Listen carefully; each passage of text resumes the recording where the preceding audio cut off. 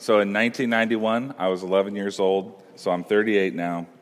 In 1991, this movie came out called City Slickers. Has anyone seen City Slickers?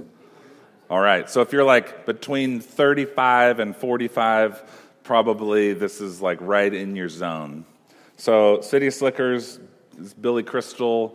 He plays Mitch. He's sort of this like really stressed out person from New York City, and through a series of things that happen, he ends up going on this cowboy vacation where he and a bunch of other people from the city, hence the name City Slickers, they go to this ranch and they learn how to ride horses, and they have to lead a bunch of cows on an actual cattle drive. And this is funny because people from the city, they don't know how to do these things, right? I don't know how to either, but it's fun to make fun of people who live in the city when you live in a small town. So the best part of this movie is this old grizzly cowboy named Curly, and he has to teach all these noobs how to ride a horse and how to do anything. And he's just constantly like looking at them in disapproval. He's just growling at everyone. He scowls all the time and squints, and he cusses a lot, uses some cowboy words. He smokes like hand-rolled cigarettes, just gravelly voice. So somewhere in the second third of the movie, Mitch and Curly, they're riding along because now Mitch knows how to ride a horse without falling and everyone laughing at him. And Curly, they're just having this conversation, and Curly sort of likes him now. And he says, "Do you know what the secret of life is?" This. He holds up his finger. This. And Mitch says, "What, your finger? Your finger is the secret to life?" And he says, "No, it's one thing, just one thing. And you stick to that, and the rest don't mean." And then Curly uses a cowboy word that I'm not going to use today. But he says, "You stick to that, and the rest doesn't mean anything." And Mitch says, "Well, okay, but what is the one thing? What is the one thing?" Curly says, "And that's what you have to find out." And then it goes on to a new scene. So when it comes to following Jesus, I think sometimes we feel as out of place as Mitch on a cattle drive. Like we don't know what we're doing. We don't know what we're supposed to be doing even. And maybe we kind of have an idea, but we don't know how to get from where we are to where we're supposed to be. We don't know how to get to where we want to go. And so wouldn't it just be nice to have somebody come alongside you and say, "Here's what the secret is to following Jesus. You just do this." Right? That'd be nice. Like, oh, finally, the secret of following Jesus. And that's why we buy so many books and listen to so many things, because it's like, here's the secret. But we keep looking. So I'll say this. I'm not an old cowboy. I don't smoke hand-rolled cigarettes very often. Actually, I don't know if I have ever smoked a hand-rolled cigarette, but we are going to spend 4 weeks talking about what it looks like to follow Jesus. And I don't think, there's no secrets. I have no secrets to following Jesus, no keys to success that's going to rocket your Christian life into the stratosphere. But my hope and my prayer has been for this is that we will grow in our love for Jesus. That's it. That we'll grow in our love for Jesus, and that in growing in love that we would have more clarity about what it looks like to follow him as an individual and as a church community. And so the first 2 weeks we're going to focus on the delight and the discipline of following Jesus, and then the last 2 weeks we'll be talking about declaring and displaying Jesus through the words that we speak and the lives that we live. So 4 Ds. Hopefully they will be memorable. Delight, discipline, declare, and display. So today we're beginning with delight. And we are beginning with delighting in Jesus, because if I was an old cowboy who smoked hand-rolled cigarettes, I think I would tell you that the one thing about following Jesus is that delight in Jesus is the most important part of following Jesus. Delight in Jesus is the most important part of following Jesus. The old catechism that Christians have used for centuries to learn the essential doctrines and truths of Christianity says the chief end or the main goal of people, of man, is to glorify God and to enjoy Him forever. The chief end of people, the main goal of people is to glorify God and to enjoy Him forever. Now, what does that sentence mean? It's sort of archaic language a little bit, but it's saying the most important thing for a follower of Jesus is to enjoy Him.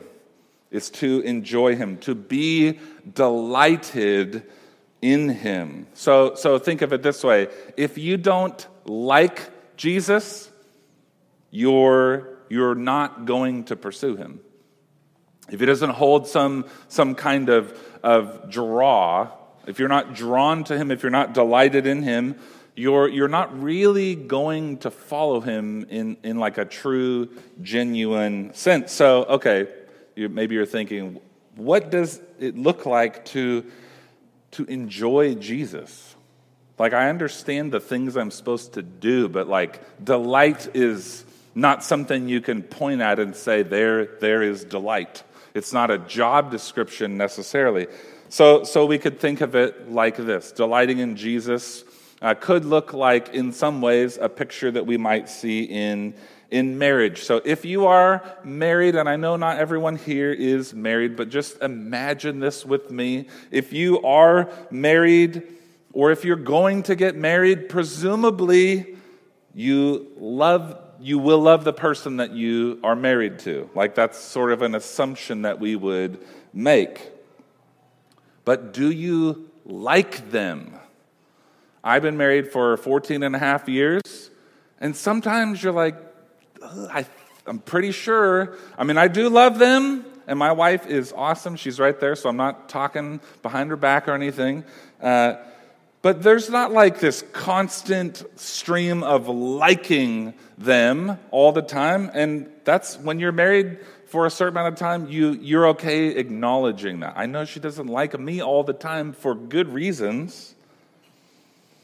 But to ask the question, do I enjoy them? Do I delight in them? And then you would say, well, how do I even know if I like them or not? How do I know if I delight in them or not? And it's you have evidences of like, do I enjoy being around them? That's a good indicator. Do I like this person or not? Do you like hanging out? Do you like doing things together? Is there friendship and is there intimacy and is there forgiveness and laughter and time together that you could say is quality and quantity? Or to say it that you're not just doing a job together, like we have this thing we need to accomplish, like let's get through 50 years together, but there's a delight in one another. And we would say, right, if a marriage or a relationship is not healthy, those things are lacking or they're dysfunctional. And that's part of the grief and the sorrow when marriage is not healthy, is that there's not delight. So okay, what does that look like when it comes to following Jesus? Like, how do I have that kind of relationship of delighting in Jesus? What does it look like to enjoy Him? What are the indicators that I might have? And here's an example from a book called The Practice of the Presence of God. It's this man named Brother Lawrence. I would like to be known as like Brother Anything. That's your title that people know you by, Brother Nate. You guys want to just start calling me that? Nah, probably not. But anyway, Brother Lawrence, he has this life that he builds a habit of putting himself in the presence of God. And he writes this book, The Practice of the Presence of God. And he says in his book, he's describing this life that he's trying to live. My most useful method is this simple attention done with a passionate regard toward God, to whom I find myself often attached with greater sweetness and delight than that of an infant at its mother's breast. So much so that if I dare use this expression, I choose to call this state the bosom of God, because of the inexpressible sweetness which I taste and experience there. If sometimes my thoughts wander from God because of necessity, because I have to do like normal stuff, I am recalled back to God soon after by inward sensations so charming and delicious that I am afraid to speak of them. Now, if you are like me, that quote makes you a little uncomfortable, maybe a lot uncomfortable. Like, that guy is talking about him and God, and he says, I have inward sensations so charming and delicious that I am afraid to speak of them. That's like reading somebody else's really intimate love letters. And you are. That's what we're doing here, right? We're reading Brother Lawrence's description of the delight that he has in Jesus, that there's an indicator in his life of when he knows that he is delighting in Jesus or when he is not. And he doesn't say that it has to do with the amount of things that he's accomplishing for God. The way he measured his health as a disciple of Jesus was how much he was delighting in Jesus. And that's why I am convinced that delight in Jesus is the most important part of following Jesus. That's why we're starting with delight. Like next week, we're going to talk about, here's the disciplines that we put in our lives to put ourselves in the way of delighting in Jesus. And we're going to talk about how do we speak about Jesus and how do we live for Jesus. But we have to begin with delight in Jesus. We're going to read a story in Luke's gospel where Jesus is going to teach us this. So Luke chapter 10, verses 38 through 42. It's on page 869 if you're using one of the Bibles back there. You can do it on your phone. It'll be up on the screen. Luke chapter 10, beginning of verse 38. Now, as they were on their way, Jesus entered a village, and a woman named Martha welcomed him into her house. And she had a sister called Mary, who sat at the Lord's feet and listened to his teaching. But Martha was distracted with much serving, and she went up to him and said, Lord, do you not care that my sister has left me to serve alone? Tell her then to help me. But the Lord answered her, Martha, Martha, you are anxious and troubled about many things, but one thing is necessary.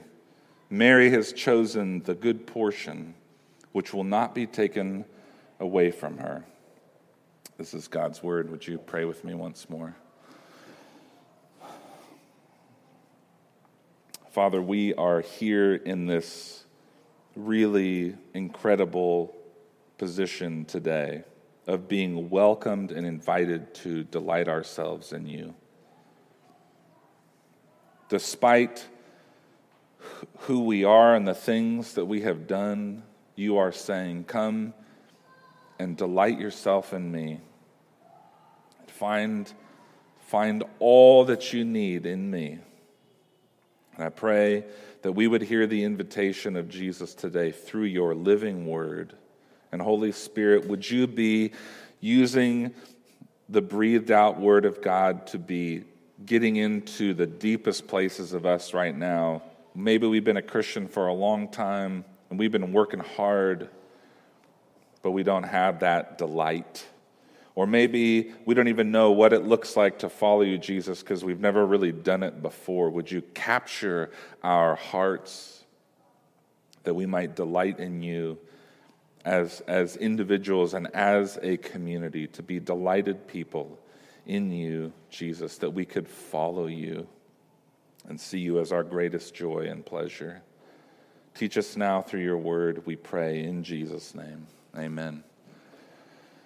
So what is happening here in this story of Mary and Martha? And for many of us who've been following Jesus, who are familiar with this story, it's a well-known passage of Scripture.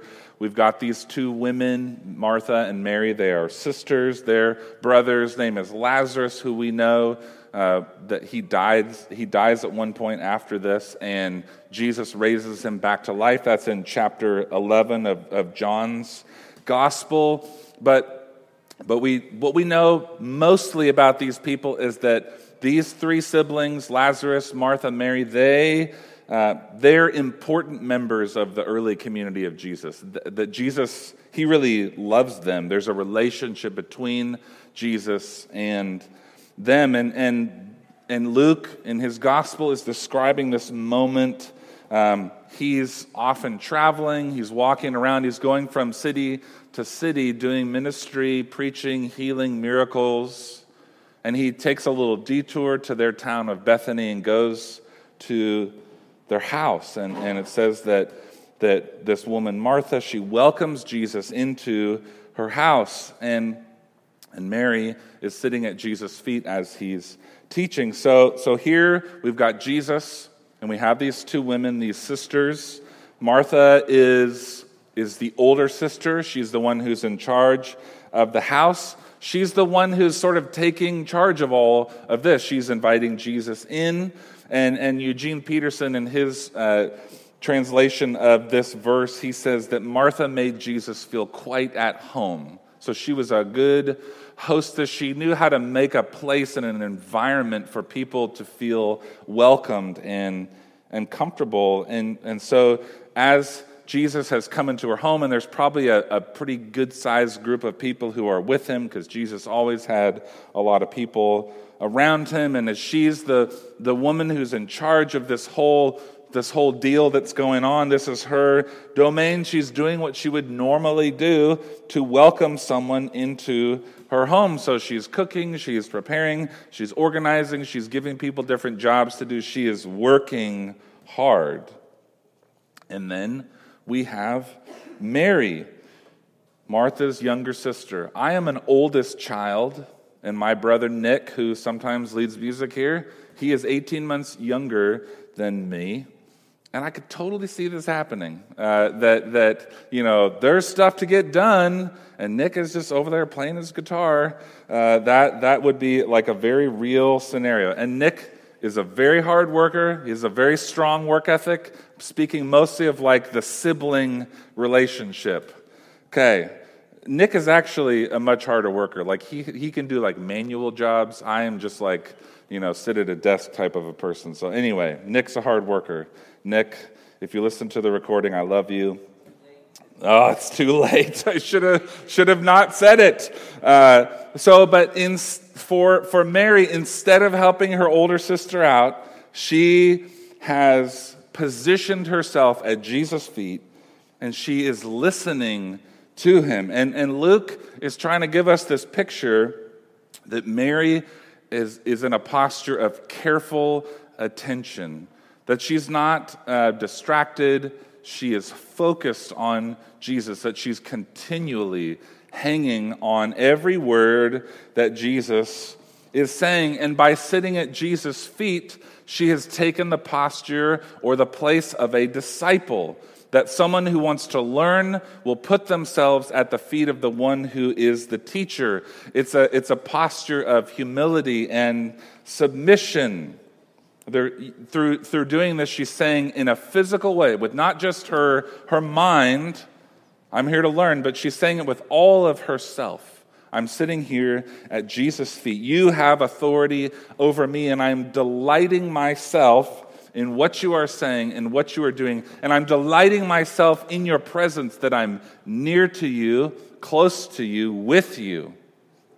Now, when you think of your relationship to Jesus, when you think about what it looks like for you to follow him, or maybe the prospect of following him, what is an image? What is the image that comes into your mind when you think about following Jesus? That's, sometimes we read the Bible and we don't think about what it looks like for us to be in those positions, but this can be a helpful exercise sometimes, to put yourself in a story. Who am I in this story? Where would I be? Where would I find myself in this story? And so when you think about following Jesus, what is the image that comes into your mind? So Lane preached last week, right? And he asked a lot of questions and we were doing engagement. Why don't we do it right now? It wasn't planned. What is the image that comes into your mind when you follow Jesus? I think of Forrest Gump. Forrest Gump, okay. I think of Forrest being Jesus and all of his running. Okay, that's another movie from the 90s, Forrest Gump, yeah. So Forrest Gump, he runs and he has this big flock. So we're running after Jesus. That's a good picture. What other images maybe come into your mind when you think about you following Jesus? Not other people, you. You guys aren't used to me asking these questions, I know. I'm usually more rhetorical, and that's okay. Sorry. It's totally okay. This is the beautiful, it's actually really fun, so you're not doing anything out of turn. Last week was the first week that you were here, and you're like, they ask questions and we answer, right? Yeah. I used to do that a lot more often, so we're just breaking the mold here a little bit today. Any other images that come to your mind? Yeah, that's a good one. Carrying the cross. Jesus says, if you want to follow me, you pick up your cross and you come after me. That's a really powerful image, right? Especially knowing what happens to Jesus after he makes that statement later on, is that he carries a cross, right? And so it's this call into life, sacrificial life, laying ourselves down. That's a really powerful image. And I think when I think of myself following Jesus, what my life looks like as I follow him, so often it has to do with what I do. What am I doing for Jesus as I follow him? So I'm running, maybe, like Forrest Gump. I'm running after him. Maybe I'm carrying something, right? I'm carrying a cross, or I'm doing ministry in some way. I'm giving, I'm serving, something like that. I obey, I do what's right. But if my whole relationship to Jesus is based on what he does, right? He does some stuff, and then I do some stuff. He does these things, I do these things. If our entire relationship with Jesus is based on he does that, I do this, that sounds more like a transaction, right? This is an exchange of some kind. He does this, I do this. That's how the deal works. But this image of Mary sitting at Jesus' feet, it is not a transaction. And it is not an obligation. She's not doing this because it's the right thing to do. She is not there for information so that she can teach something to someone else later on. She is receiving. She is in a posture of reception. She's not there because she has some lingering sense of duty or guilt if she doesn't do this. She's there because she is delighted by Jesus. She enjoys being around him. She loves listening to him. There is joy there. Jesus came into the world to welcome us into this kind of delight. That's why Jesus came into the world. The gospel is good news. The most basic word in our language as Christians is the gospel. It's the good news of who Jesus is and what he has done for us through his life, death, and resurrection. That is not a transaction. It is news that we receive and that we say, this is good. This is the gospel. This is good news. Jesus came to show us the beauty and the worth of God, that he is to be enjoyed. Jesus welcomes us. Think about the different language that Jesus uses. Abide in me. Be with me, come to me, listen to me. He welcomes us into delight and into enjoyment. This is Jesus' invitation. Mary, she receives that invitation. She says, yes, this is what I'm here for. I will delight myself in you, Jesus. And all of her being is showing that, right? That she's delighted in him. She's just hanging on every word that he says. She's put herself close to Jesus in ways that are socially and culturally inappropriate. She is being wasteful. She's being extravagant. She's being reckless. She is being inefficient. And it's in this waste and this inefficiency and this extravagance that we see what we could call the fight for delight. Now, I'll tell you guys the story, sort of the birth of this, what I'm talking about today, and the birth of really this 4 weeks that we're doing and following Jesus. Came out of this. I went on a solar retreat a couple weeks ago up in Oregon, and I rented a cabin north of Coos Bay. And the whole goal is I want to spend time with Jesus. I want to delight myself in him in a focused way. So I took my Bible, I took a bunch of other books, I took a journal, and I just hid away for 3 days in this cabin. I literally did not talk to another person except my wife and kids on the phone because I can't be that disconnected. But no other people that I saw in the flesh and spoke to while I was at this cabin. And I was just sort of settling into being there. And almost immediately, I found myself wanting to do things, like make things or write things or get stuff done. Like I wanted to justify to myself and to anyone who might ask, you took all this time and you're spending this money to go sit there, like to just be with Jesus? Like that sounds inefficient, sounds wasteful.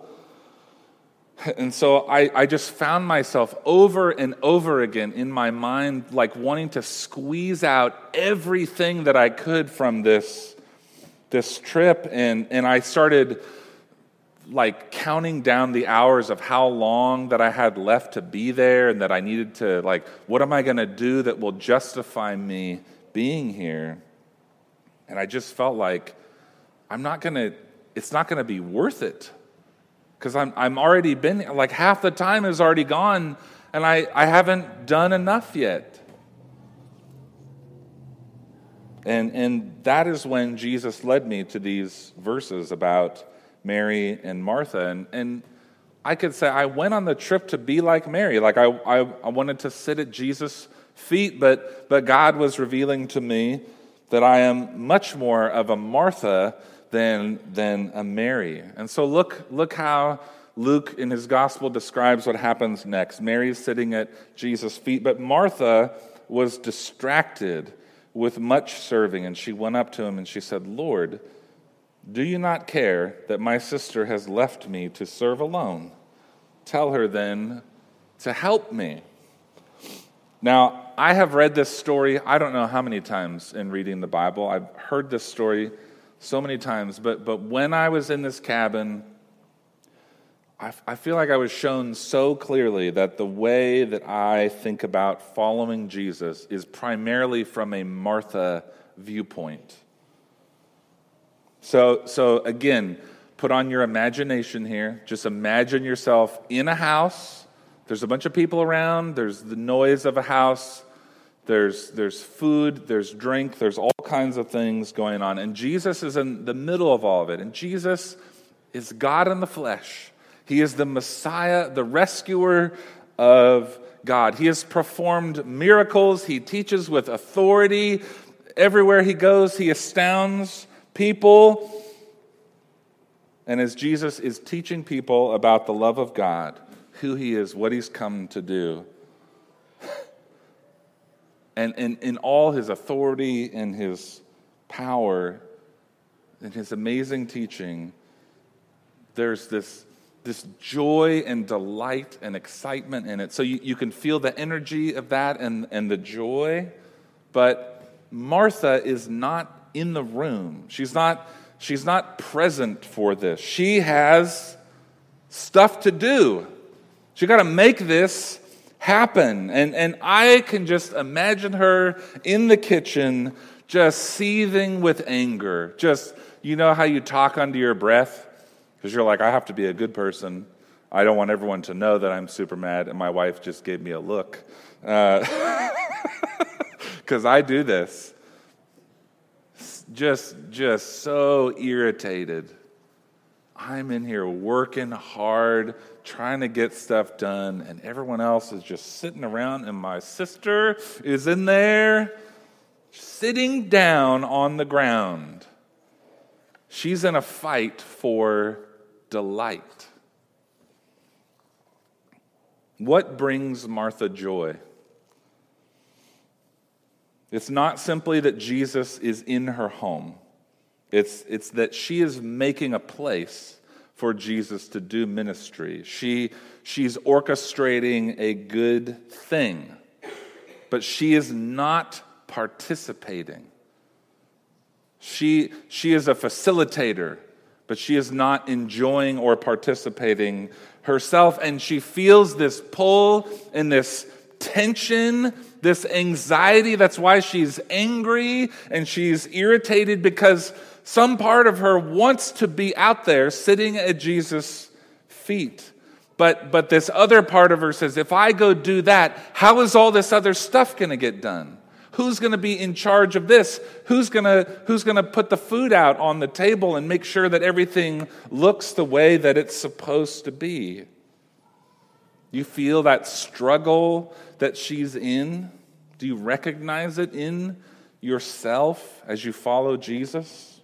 Think about this. When you wake up in the morning and you see your Bible and you think, I know I should, but I have so much to do today. The kids are already awake. I'm late for class. Whatever it might be. When you want to take a minute to pray, but your phone is there and it's so easy to just get right on your phone and you're like, where did the last 20 minutes go? When you have an opportunity to share the love of Jesus with someone, but you have a sermon to write, that one's more for me, but it happens. When you set aside time for rest, but you could get something done, or you could make more money with some overtime or an extra shift. When you have a moment of quiet and you hear the whisper of an invitation to be with Jesus, and you're like, I have a podcast or an audiobook or some music to listen to instead.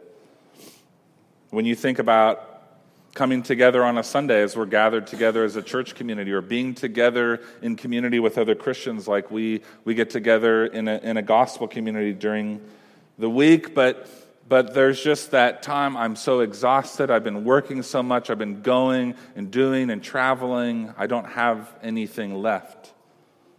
When you have an opportunity to give or to serve, but then you think about the other ways that you could use that time or you could use that money, right? These are all fights for our delight in Jesus. And if you follow Jesus, you're in that fight. That's your war, that's your battle. And it is such a battle. It is such a war within us that there will be times, God forbid and God have mercy on me, that I will get in the way of what God is doing to complain that not enough is getting done and no one is helping me. That's what Martha does, right? She interrupts Jesus, the incarnate Son of God, interrupts him teaching, very inappropriate. Look at my sister, she should be helping me get stuff done. And sort of I think it's a moment of vulnerability, she reveals her true fear here. Don't you care? Do you not care that I am working alone while other people get to enjoy you? And I can hear myself saying something like this to Jesus in my irritation and busyness and anxiety. Can't you see that I'm trying to get your work done here? Can't you see? Don't you care that I'm trying to live the way you want me to live? Trying to walk out and live out this calling you've given me? And so like Martha, I can work for Jesus in such a way that I miss out on the most important part of following Jesus, to enjoy being with him. And when we follow Jesus, this is the fight that we face. Where are we going to find our joy, our delight? What are we seeking out? Is it the job we do for Jesus that we can measure and point to and say, this is what I've done? Is it recognition for the things that we're doing? Is it approval from other people? Is it a position or a title that we might get if we do the right things? Is it the sense that our marriage or our children or our career will turn out the way that we want if we obey Jesus and do the right things? Or is it Jesus? Is Jesus the way you will reach your goal, or is he your goal? We are in a war. We are in a battle, a fight for our hearts of who we will delight in or what we will delight in. And to help us win this fight, we have to see that we have been invited into delight. And I realize that the first and the last point of this sermon are welcome to delight and invited to delight, and they're very similar. Welcome and invitation, but here's the difference. A welcome is general. You are welcome to join us. It's a public invitation. But this invitation to delight is specific. Of Jesus saying, I want you to be with me. I want you to be in my presence. And that's what Jesus does for Martha in this awkward moment where she's busted in and interrupted and complained to Jesus about what's going on.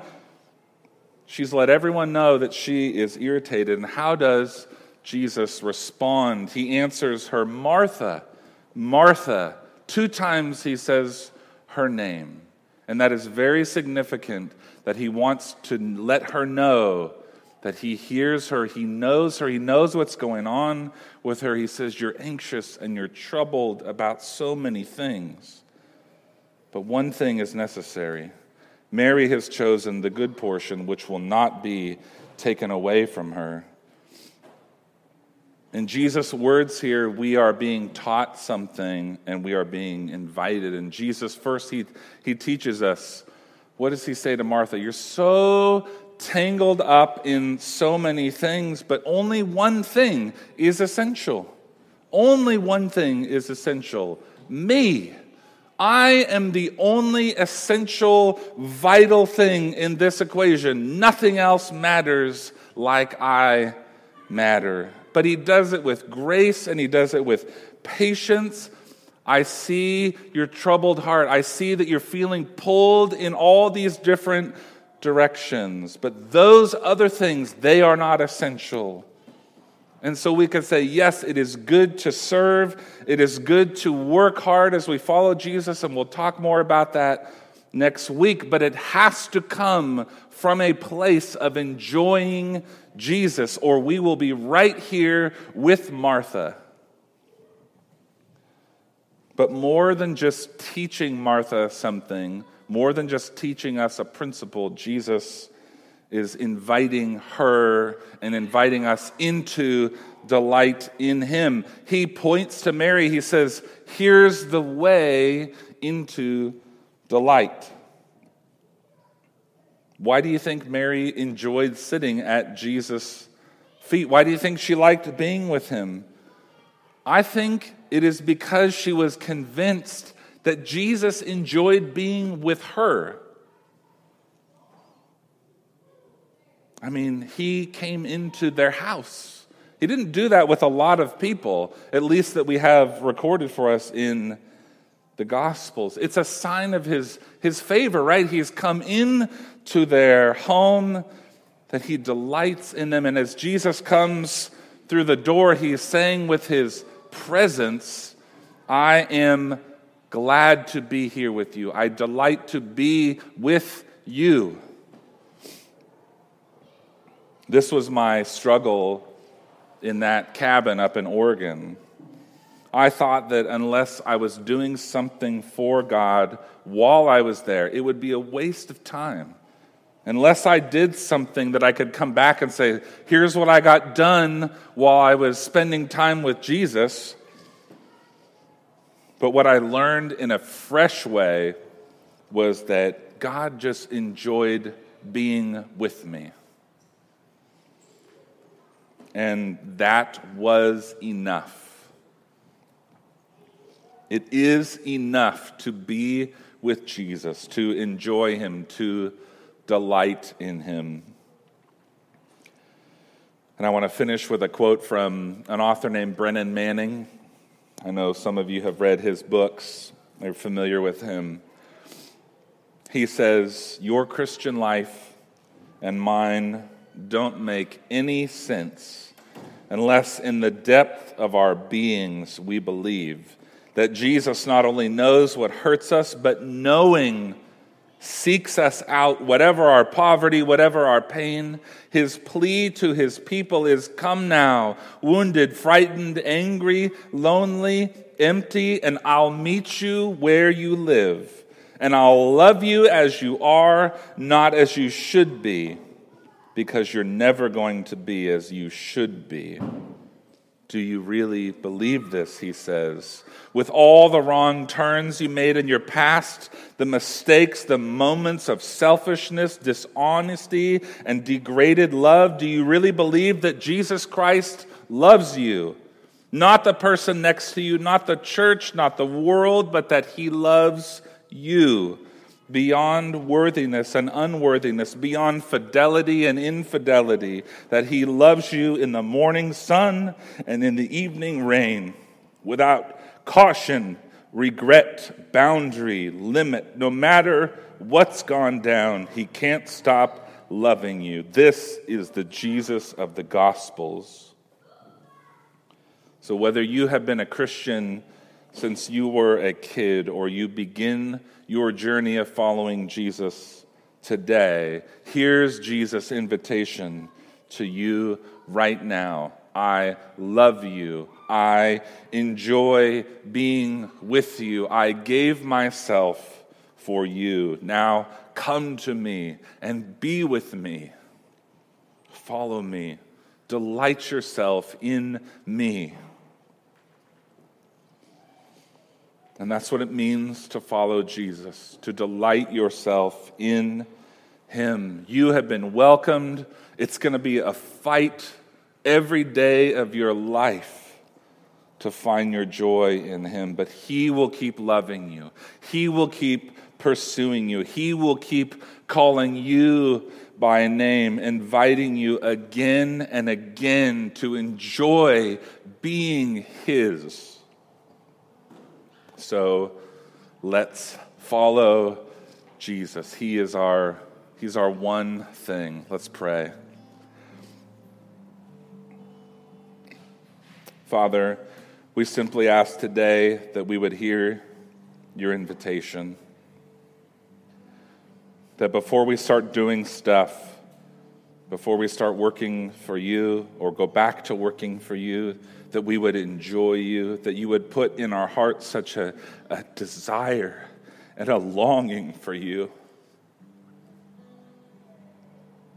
that we'll stop looking in other places and see the place that you have for us. And then we just learn and grow in being with you and not accomplishing things, but time with you. Thank you that we can continue to respond now, to sing, to remember who you are, what you've done for us. We thank you for your great love. We pray in Jesus' name. Amen.